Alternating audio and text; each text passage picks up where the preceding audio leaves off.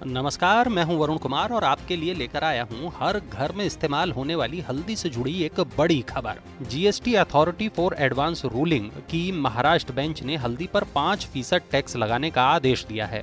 Bench के सामने ये मामला हल्दी को कृषि उत्पाद मानने और इसे जीएसटी से छूट देने के लिए लाया गया था। और खबर तो यह है कि जीएसटी एएआर ने अपने फैसले में हल्दी को गैर कृषि उत्पाद बता दिया, क्योंकि किसान पहले कच्ची हल्दी को उबालते हैं और फिर सुखाने के बाद उसे पॉलिश करके बाजार में बेचते हैं।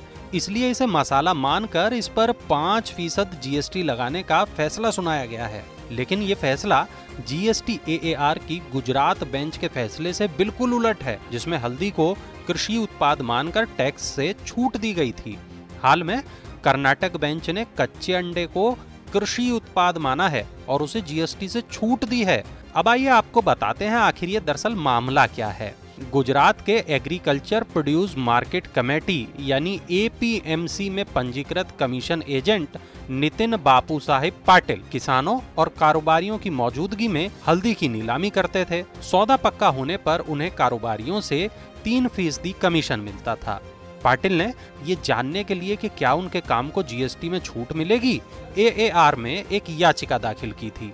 जीएसटी एएआर बेंच के सामने पाटिल ये साबित करने में नाकाम रहे कि किसान अपने खेतों में ही मशीनों की मदद से हल्दी की स्पेशल प्रोसेसिंग करते हैं, इसलिए बेंच ने इसे कृषि उत्पाद मानने से इनकार कर दिया। 28 जून 2017 की अधिसूचना के मुताबिक बिना किसी प्रोसेसिंग के खेती और पशुपालन से प्राप्त उत्पादों को ही कृषि उपज माना गया है। किसान या उत्पादक को केवल ऐसी प्रोसेसिंग की मंजूरी दी गई है जो उत्पाद की मूल स्थिति में बिना कोई बदलाव किए उसे अधिक बिक्री योग्य बना दे। हल्दी पर आखिर टैक्स क्यों लगा, अब ये आपको समझ आ गया होगा।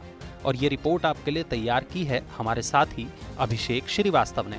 ऐसी ही काम की बड़ी खबरों के लिए, जरूरी खबरों के लिए बने रहें मनी 9 के साथ। सुनते रहिए रेडियो मनी 9।